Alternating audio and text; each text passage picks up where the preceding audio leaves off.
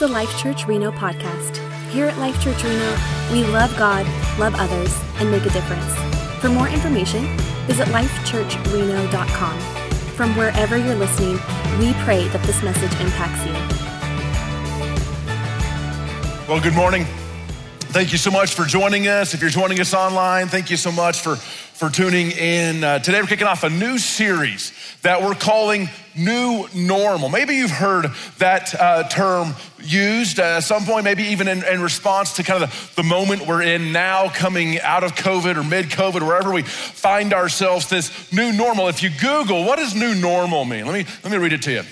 A new normal is a state to which an economy or society settles following a crisis, when this differs from the situation that prevailed prior to the start of that crisis. The term has been employed relating to World War I, September 11th, the financial crisis of 2007, 2008, the global recession, COVID-19, and other events. And so we're in this moment of trying to kind of figure out this new normal, either post-COVID, mid-COVID, wherever we find ourselves. But I kind of want to reframe that a little bit over these next few weeks and talk about what does it look like to live a new normal, not coming out of a crisis as much, but what does it look like to live a new normal as a result of living a life fully surrendered to Jesus. And so we're gonna be unpacking that over these next weeks. What does my life look like? What's the new normal when I'm 100% fully surrendered to Jesus? And what I wanna talk to you about today, I wanna talk to you about giving your life away. See, many times we talk about somebody becoming a Christian or becoming a follower of Jesus. We say, hey, she gave her life to Christ, or he gave his life to Christ. And many times what we either don't understand 100% or we almost forget is that as much as it is a one-time choice to give your life to Christ, it's a decision that you make that then creates this whole new normal where really you're living every day, giving your life to Christ. And in a sense, one of the biggest ways that we live this new normal of living 100% surrendered to Jesus is we give our lives away in service. And that's what I want to talk to you about today. If you have your Bibles, go over to Matthew chapter 20. One of the biggest ways that we give our life away is in serving. Jesus was talking about this whole idea of being a servant. And then he says this, he says, just as the Son of Man did not come to be served, but to serve and to give his life as a ransom for many. So what Jesus here is establishing is this direct connection but between living a life of service. He said, I didn't come to be served, I came to serve and to give my life away, to give my life as a ransom for many. There's this direct connection but between serving and giving your life away. And here's why. When you're serving, what you're doing is you're giving away your time, and you're giving away your abilities. But really what all the time is, when we talk about it in relationship to our lives, it's really just the name that we give to pieces of our life. So when I give my life away in service, when I serve and take my time and my abilities, what I'm literally doing is I'm giving my life away. So Jesus said, I didn't come to be served, even though he would have had every prerogative as a part of the Godhead to show up and say, serve me. He says, I didn't come to be served, I came to serve and to give my life away. But here's the thing. Our culture would tell us that the good life is the life where you are served. And if all of us were to think about, hey, you've got 10 grand, take you and your wife and your kids if you've got them, you're gonna go on vacation, and you start to think, one of your first 4 or 5 ideas will likely include an all-inclusive Mexican vacation. Where you're just there, and I've done this, and I'm not here to say it's not a good thing. But you're just there, and there's just all these people that are just there to serve you. And so our culture would say that is the picture of the good life, a life where there's people at your beck and call to bring whatever you want, as much as you want, for as long as you want. And then when you thank them, they say, it's my pleasure. Like you're at Chick-fil-A, you know? And so, but here's Jesus actually said the opposite. The thing is, what Jesus said is that when I give my life away, is when I really discover real life. We see in Matthew chapter 16, he said it this way. Jesus said to his disciples, whoever wants to be my disciple must deny themselves, take up their cross and follow me. Why? For whoever wants to save their life will lose it, but whoever loses their life for me will find it. Whoever gives their life away. It's in giving he says, so what some people do is they go through life trying to hold on to maximum control.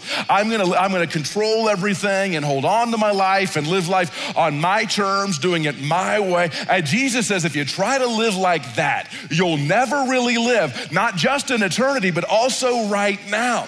But it's that person that gives their life away, loses their life for my sake. That's how you gain real life, both forever, but also right now. See, all the data from sociologists and psychologists tells us that real happiness comes in serving, more than ever being served. I'm not here to tell you that if you're in Mexico at an all-inclusive resort and you're having all-you-can-eat chips and guacamole and whatever, that's not gonna be fun for a bit. But what lasting fulfillment, lasting joy comes far more in serving than in being served. One piece of research, it's shown to make your physical health far better. One piece of research showed that older individuals who volunteered at least 200 hours a year, 4 hours a week, decreased their risk of high blood pressure by 40%. Other research shows that people who regularly volunteer end up living longer. It makes your physical health better. It makes your emotional health better. Here's what Helen Keller says. He says, I believe when you are most unhappy that there is something for you to do in the world. So as long as you can sweeten another's pain, life is not in vain. One team of sociologists tracked 2,000 people for a 5-year period, found that the majority of Americans who described themselves as very happy. Now, first of all, just to go have a survey where you ask a bunch of people, would you say you're very happy, moderately unhappy, very unhappy? The majority of the Americans that would say, I am very happy, is a small number. But the Americans who describe themselves as very happy, they on average volunteered at least 5.8, almost 6 hours a month. The Americans who said, I am very happy. And so when Jesus says, hey, it's in giving your life away, and one of the biggest ways we do that is to give our life away in service, that we really begin to live. He's proved right by all the data. Your health will get better, your attitude will get better, your relationships will get better. Here's the truth. The most important relationships in your life, the health of that relationship is in direct correlation to do you have two people that are looking to receive, or do you have two people that are looking to give? Every relationship, especially marriage, is simply a race to the bottom. Who can outserve the other one? And so that living this life of service, it makes everything in life better. It makes everything better. But here's the next thing that happens. When I give my life away in service, my church becomes healthier. When I give my life away in service, my church becomes healthier. Paul in 1 Corinthians 12, he says it this way. He says, just as a body. So we see in the New Testament a handful of images, pictures of what the church is, the bride of Christ, the family of God, the building of God. We see here where it talked about the body. He says, just as a body, though one has many parts, but all of its many parts form one body. So it is with Christ. We're all baptized by one Spirit to form one body. Whether Jews or Gentiles, slave or free, we're all given the one Spirit to drink. So even so, the body is not made up of one part, but of many. Now, the next little part of this passage, I just like to read the Bible and imagine it like a cartoon. And so he says, and this is a classic place to do this. I think this is super funny stuff if you have a good imagination. Now, if the foot should say, so now you have this talking foot. Now, if the foot should say, because I am not a hand, I do not belong to the body. It would not for that reason stop being part of the body. And if the ear, so now we have talking ear. And if the ear should say, because I'm not an eye, I do not belong to the body, it would not for that reason stop being part of the body. If the whole body were an eye, so now you've just got this giant eye body. Where would the sense of hearing be? If the whole body were an ear, here's what Paul's saying. Paul is saying every single one of us, just like all the different parts of your body, every single one of us have a unique part to play. And that the body is not complete without all of the parts fully functioning at maximum health. And so what he's saying is this, he's saying a church is like a body. And that every single one of us have gifts and abilities and talents and experiences and personalities, and that we all have a part to play. And so here's the thing, we fundamentally believe at Life Church, if God has brought you to this church, now listen, I'm not talking about if this is like your 3rd week at Life Church or 10th week at Life Church, but if you've been at Life Church months or more, our fundamental belief is this, that if God's brought you here, that it's because there is something inside of you, gifts, abilities, talents, experiences, personality. There's things inside of you that without what God's put in you, this church is not complete and healthy. That there's something that God's put in you that for this church to fulfill all that God has for us, for this church to be at maximum health and maximum impact, we only do that with you fully participating and bringing to bear the things that God has placed in you. He says we've all got these different parts to play. And so that's this picture here. And so I want you to know that you are valuable and that God didn't just bring you here because it's the closest church to your house. And God didn't just bring you here so that you can consume. That God has brought you here because we desperately need what he's placed inside of you. That in order for otherwise, we're just going around without any ears. Just a face, just no ears. We're just going around, just hopping around on one leg doing the best we can. Because you're supposed, and here's the thing, there's different kinds of church people. You know, some people are ears and nose and toes. Some people are behinds, it's true. But here's the thing, you gotta sit on something. What you don't wanna be is an appendix. Where the only time anyone ever notices the appendix is when it's giving you trouble. But we've all got a part to play. And Life Church, and here's the thing, the reason 85% of the churches in America are shrinking or staying the same size, plateaued or declining, I believe one of the giant reasons is because in each of those churches, on average, 20% of the people are doing 80% of the stuff. The other 80% are just kind of watching them, sometimes cheering them on, and sometimes just playing armchair quarterback, not doing anything, but talking about how everything being done could be done better, but of course they're not gonna do it.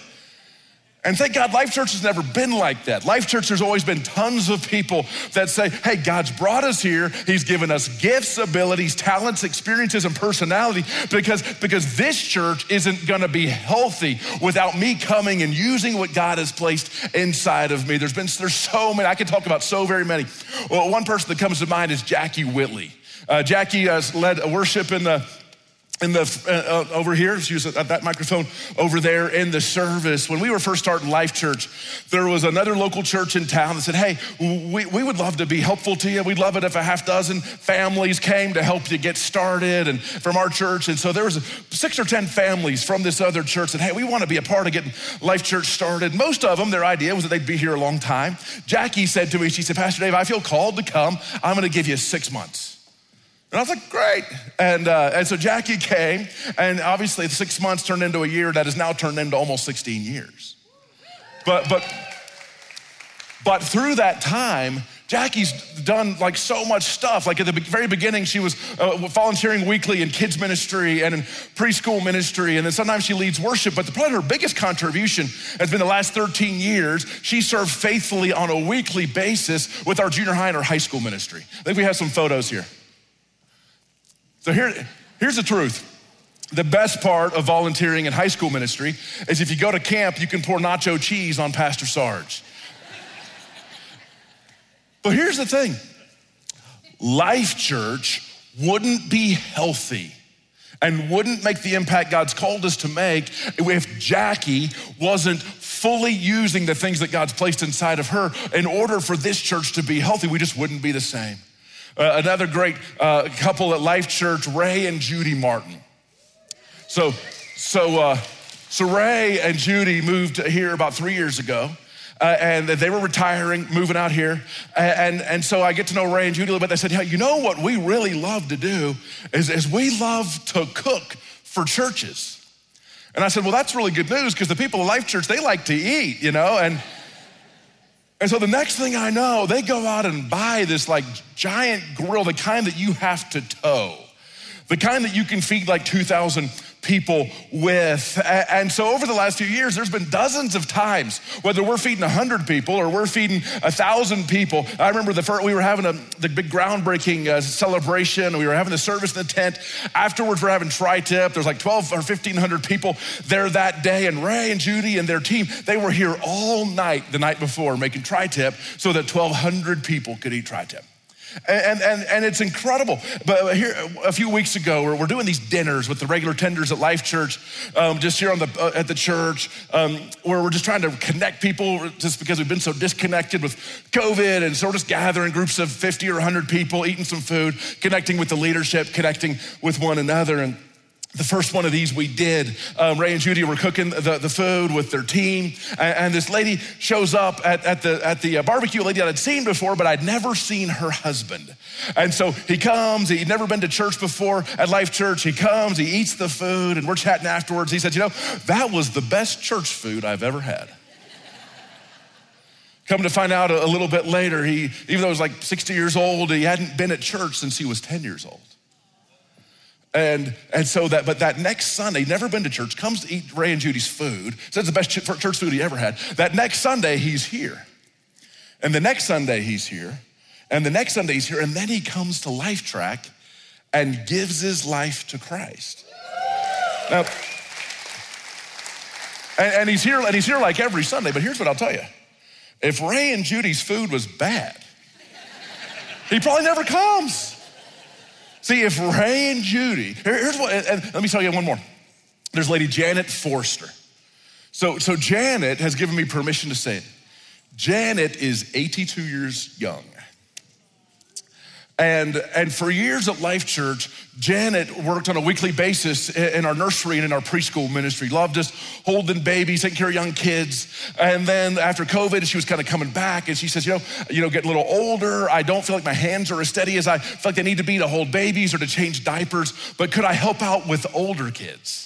And so now every single week during first service, there's 300 kids a week over in that building. While we're doing all this, there's 300 kids birthed through fifth grade over there. So now every week she leads a kindergarten small group and is just making a difference with kindergartners. So here it is. Well, what I really want you to understand is without people like Jackie and people like Ray and Judy, people like Janet and the hundreds of other people that are giving their life away in service, Life Church would never be able to be healthy and be the church where we were meant to be, because without them, we're missing different pieces of our body. Here's what I love about Janet and about Ray and Judy, is both of them are maximizing those retirement years. See, what happens, unfortunately, is many times as people begin to slow down their work life, they kind of retire spiritually. And it's like, oh yeah, I used to do a bunch of stuff, but now I'm getting older. But here, I honestly see it the opposite way. That the reason that you've got flexibility in your schedule is not simply so you can play golf, although feel free. Not simply so you can go on vacation, bring me a souvenir, do all of that. But God's given you flexibility and freedom so that you can make these last 20 or 30 years count in the biggest and a more significant way than any other season in your life. He's given you that flexibility for a purpose. And so here it is. When I give away my life in service, what happens is my church becomes more healthy. Here's the third truth. When I give away my life in service, I become greater. There's nothing wrong with wanting to be great. Matthew chapter 20, verse 20. Show this to you.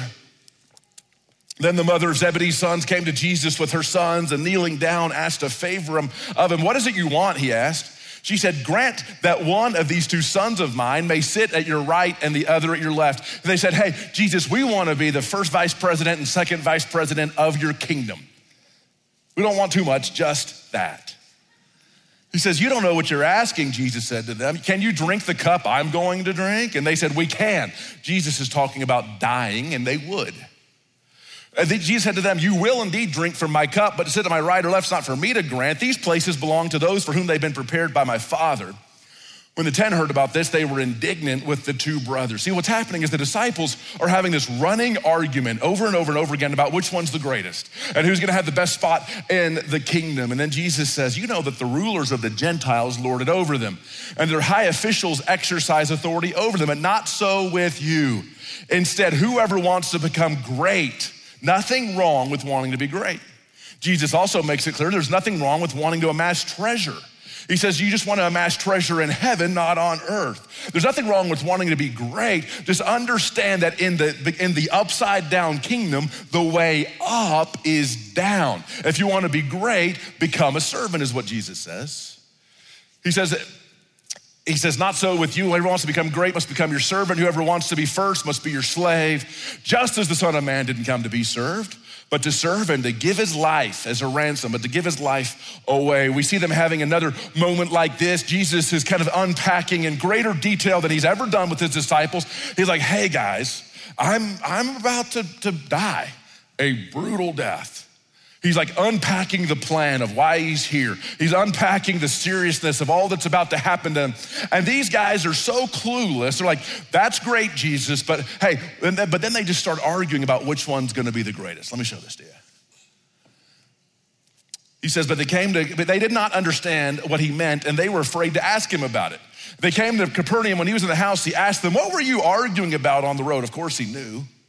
But they kept quiet because on the way they had argued about who was the greatest. So these people, I love that this stuff's in here and makes me feel better about myself. Disciples could be dumb, we can be dumb. They're hanging out with Jesus for 3 years, seeing miracle after miracle after miracle, but they still think it's all about them. And they're like, which one of us is gonna be the greatest? They're having this argument they had over and over and over again. Sitting down, Jesus called the 12 and said, anyone who wants to be first must be the very last and the servant of all. And then he takes a little child whom he placed among them. Taking the child in his arms, he said to them, whoever welcomes one of these little children in my name welcomes me. Lots of reasons Jesus does that. Don't have a lot of time to unpack it. But what Jesus says is if you want to be great, serve. And then he said, and if you're not sure how to serve, a great place to start serving is with kids, is what he's saying. And that's in this culture, it would have been the job of the lowest slave to take care of the little kids. Hey, you over there, you do it. Those kids don't matter. But what Jesus is saying is he's saying, these kids, they matter. And if whoever welcomes these kids welcomes me, it's this beautiful picture, but it's this thing that when I give my life away in service, that's the path to greatness. I think there's a few reasons that that's true. One is it is just a picture of this upside down kingdom where the way up is down. But I really believe that we grow the most when we serve. There was a survey done asking people about the effect of regularly serving in ministry and their spiritual growth. And they were asked this, to what extent has your ministry or service to others affected your spiritual growth? 92% said, oh yes, me serving has caused me to grow spiritually. 87%, I'm not saying this is true or false, it's just what these people's experience. 87% indicated that service was equally or more significant in their spiritual growth compared to other spiritual disciplines, such as Bible study and prayer. So 87% of these people said, you know what, I think I've grown as much through serving as I have through even prayer and reading the Bible. And I believe there's a lot of reasons this is true. One thing is I know that when you teach something, you remember it in another way. But there's lots of reasons this is true. Over half of those who were not actively serving felt not satisfied or somewhat unsatisfied in their spiritual growth. So I think part of the reason that service leads to greatness is it helps us grow spiritually. And I think it's in the moments when we're serving as a part of a handful of moments in our life where we're just really never more like Jesus. You're never more like Jesus than when you give. For God so loved the world that he gave. You're never more like Jesus than when you forgive. Jesus came for the purpose that we could be forgiven and reconciled to the Father. And then you're really never more like Jesus than when you serve. He said, I didn't come to be served, but to serve and to give my life away. But I think maybe the biggest reason that service, it leads to greatness is it's the way of love.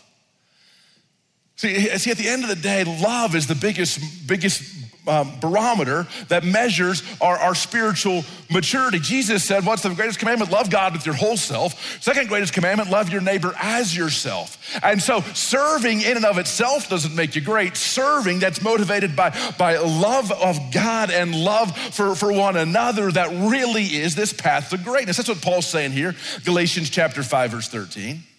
He says, you, my brothers and sisters, were called to be free. He's saying, Jesus has set you free, but do not use your freedom to indulge the flesh. He says, here's what he's saying. Jesus didn't save you so that you could spend the rest of your life living for yourself, is what he's saying. He says, but do not use your freedom to indulge the flesh. Rather, serve one another. How? Humbly in love. For the entire law is fulfilled in keeping this one command. Love your neighbor as yourself. So I think part of the reason that service leads to greatness is that it's really the way of love as we begin to serve. There's so many people that serve so faithfully at Life Church. I love it when I see multiple generations serving. Check out this video.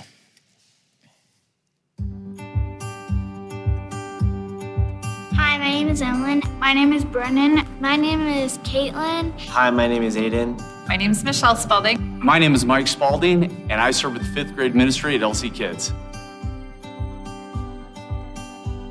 I serve in kids ministry because I like interacting with them. I love playing with them and making their day. I serve in the kids ministry because there's something about helping people that just really makes me feel closer to God. I serve on the worship team because I like leading people to God and worshiping. I serve in the kids ministry because when I was growing up, religion wasn't a big part of our family, and I didn't find my relationship with God until my adult life. I felt working with the kids was a way for me to grow with them and also learn with them, and every time that I'm with them, I am just as rewarded as they are. I think the most rewarding part of serving in this kids ministry is that I get to watch my kids grow. I get to see what their relationship is doing with God and how God is moving through them. I think sometimes being dad, kids just don't listen to what you really have to say. But here, I'm more than just dad. I actually get to be a bit of a teacher, and I get to pass along examples to all of the kids. And as I watch those kids grow and I see my own children react to what it is that I'm saying or how other kids are reacting, I walk away from that pretty fulfilled, and I spend usually the next hour or so just thinking about all of those great experiences that I had. In a high-stress job and in all of the things that I have to do throughout my career, the one place that I get to come to and just pour into other people and just give to these kids is right here at LC Kids. This is probably the best part of my week. It sustains me for that week.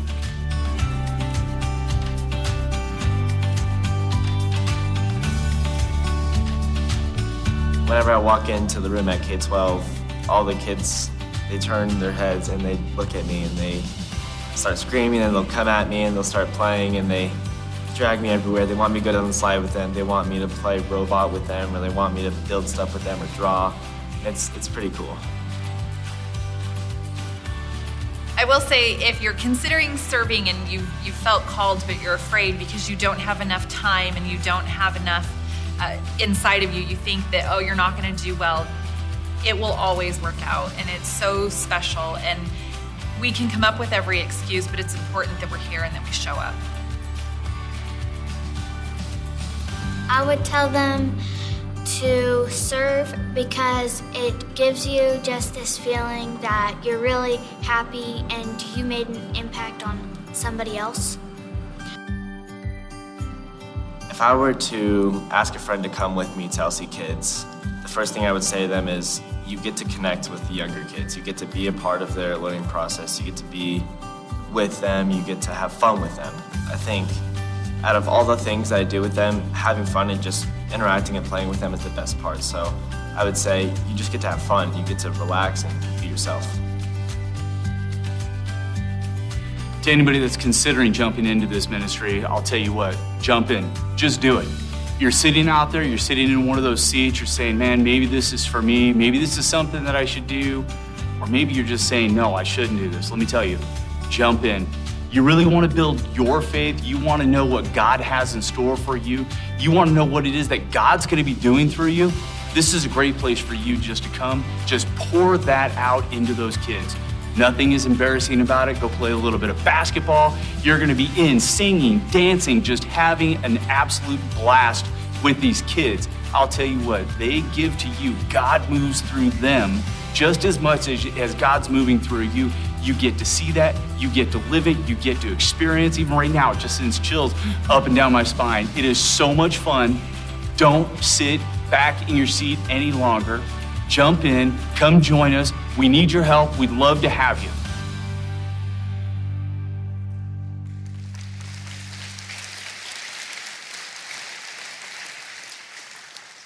Here's the last thing and we're done. When I give my life away in service, my eternal impact is beyond measure. I'm gonna show you this, Galatians 6:9. He says, let us not become weary in doing good. He says, don't give up. Sometimes we get tired of serving. Sometimes we get exhausted. Sometimes we wonder, can I keep going? Sometimes we wonder if it's even worth it. He says, let us not become weary in doing good. Why? For at the proper time, we will reap a harvest if we do not give up.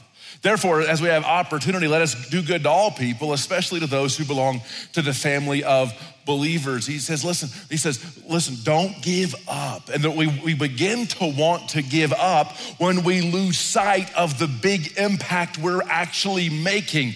He says, let us not become weary in doing good, for at the proper time, we will reap a harvest. I believe that harvest is talking about two things. First, the harvest is the lives impacted that will actually be greater than we can possibly imagine. See, here's one of the amazing things. See, you recognize that whoever introduced you to Jesus, whether it was a friend, a family member, a parent, a pastor, whoever introduced you to Jesus, someone introduced them to Jesus. And someone introduced them to Jesus. See, there's this incredible ripple effect.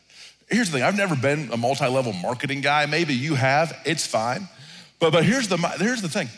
What those people understand is they understand the power of exponential thinking. And of one person reaching 10, who reaches 10, who reaches 10. So I just want to make this clear for you. If over the course of your life as a follower of Jesus, if you meaningfully impact someone coming to become a follower of Jesus, let's say over the course of your life, you meaningfully impact 10 people coming into relationship with Jesus, becoming a follower of Jesus. Let's imagine this. And then let's imagine that those 10 touch 10. And then those each touch 10. And those each cause 10 people play a meaningful role, and 10 more, each of them becoming followers of Jesus. Let me make this clear to you. After 6 generations, that's 1 million people. One person cares about lost people, that's great. And so Paul says, don't give up. He says there's a bigger harvest than you, and there's this ripple effect. There's this bigger harvest than you ever understood. And I just want to point out this. Let's say that over the course of your life, you played a meaningful role in 50 people becoming a follower of Jesus. And let's say that each of them each just do the 10. After 6 generations, it's 5 million people. And here's what I'm betting on. I'm betting on people like Janet, who for decades have taught little kids about Jesus, all the way into her 80s. I'm betting that she's impacted more than 50. See, when I give my life away in service, eternity's being impacted more than I realize. And so Paul says, don't give up. Don't just begin to live for yourself. Give your life away in service, because you're gonna reap a harvest. The harvest is the people reached, but the other part of the harvest is the reward we receive. It's that there's gonna be a reward that we're gonna receive. There's gonna be treasure in heaven, that there's gonna be that moment when we leave this life and go into the next, and our faith has now been made sight, and we hear those words from the Father, well done, my good and faithful servant. I'm gonna read you a story and we're done. There's a pediatrician named David Sakira that shares a story of how a dying girl showed his church the honor of serving God. Pediatrician writes this. He says, one day my wife, she was a Sunday school teacher, she prepared a lesson on being useful. She taught the children that everyone can be useful, and that usefulness is serving God, and that doing so is worthy of honor. The kids quietly soaked up my wife's words, and as the lesson ended, there was a short moment of silence, and a little girl named Sarah spoke up. Teacher, what can I do? I don't know how to do many useful things. Not anticipating that kind of response, my wife quickly looked around and spotted an empty flower vase on the windowsill. Sarah, you can bring in a flower and put it in the vase. That would be a useful thing. Sarah frowned, but that's not important. Don't you love it how kids will just keep it real? It is, replied my wife, if you're helping someone. Sure enough, the next Sunday, Sarah brought in a dandelion, placed it in the vase. In fact, she continued to do so each week. Without reminders or help, she made sure the vase was filled with a bright yellow flower Sunday after Sunday. When my wife told our pastor about Sarah's faithfulness, he placed the vase upstairs in the main sanctuary next to the pulpit. That Sunday, he gave a sermon on the honor of serving others, using Sarah's vase as an example. The congregation was touched by the message, and the week started out on a good note. During that same week, I got a call from Sarah's mother. I was the family pediatrician, and she worried that Sarah seemed to have less energy than usual and that she didn't have an appetite. Offering her some reassurances, I made room in my schedule to see Sarah the following day. After Sarah had a battery of tests and days of examinations, I sat numbly in my office, Sarah's paperwork on my lap. The results were tragic. She had leukemia. On the way home, I stopped to see Sarah's parents so that I could personally give them the sad news. Sarah's genetics and the leukemia that was attacking her small body were a horrible mix. Sitting at their kitchen table, I did my best to explain to Sarah's parents that nothing could be done to save her life. I don't think I've ever had a more difficult conversation than the one that night. Time pressed on. Sarah became confined to bed and to the visits that many people gave her. She lost her smile. She lost most of her weight, and then it came, another telephone call. Sarah's mother asked me to come and see her. I dropped everything and ran to the house. There she was, a small bundle that barely moved. After a short examination, I knew that Sarah would soon be leaving this world. I urged her parents to spend as much time as possible with her. That was a Friday afternoon. On Sunday morning, church started as usual, the singing, the sermon. It all seemed meaningless when I thought of Sarah. I felt enveloped in sadness. At the end of the sermon, the pastor suddenly stopped speaking. His eyes wide, he stared at the back of the church with utter amazement. Everyone turned to see what he was looking at. It was Sarah. Her parents had brought her for one last visit. She was bundled in a blanket, a dandelion in one little hand. She didn't sit in the back row. Instead, she slowly walked to the front of the church where her vase still perched by the pulpit. She put her flower in the vase and a piece of paper beside it. Then she returned to her parents. Seeing little Sarah place her flower in the vase for the last time moved everyone. At the end of the service, people gathered around Sarah and her parents, trying to offer as much love and support as possible. I could hardly bear to watch. 4 days later, Sarah died. I wasn't expecting it, but our pastor asked to see me after the funeral. We stood at the cemetery near our cars as people walked past us. In a low voice, he said, Dave, I've got something you ought to see. He pulled out his pocket the piece of paper that Sarah had left by the vase. Holding it out to me, he said, you'd better keep this. It may help you in your line of work. I opened the folded paper to read in pink crayon what Sarah had written. Dear God, this vase has been the biggest honor of my life. Sarah. Doctor goes on and says that Sarah's note and her vase have helped me to understand. I now realize in a new way that life is an opportunity to serve God by serving people. And as Sarah put it, that is the biggest honor of all. Let's pray.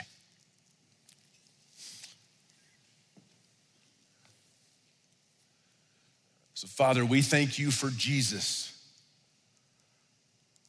who didn't come to serve, didn't come to be served, but to serve and to give his life away. And God, I pray that our love for you and love for people, God, would lead us to lives of service where we're giving our lives away. And in giving our life away, we find real life. It's in Jesus' name we pray. Amen. Thank you for listening to the Life Church Reno podcast. Remember to subscribe to hear more messages like this, and we'll see you soon.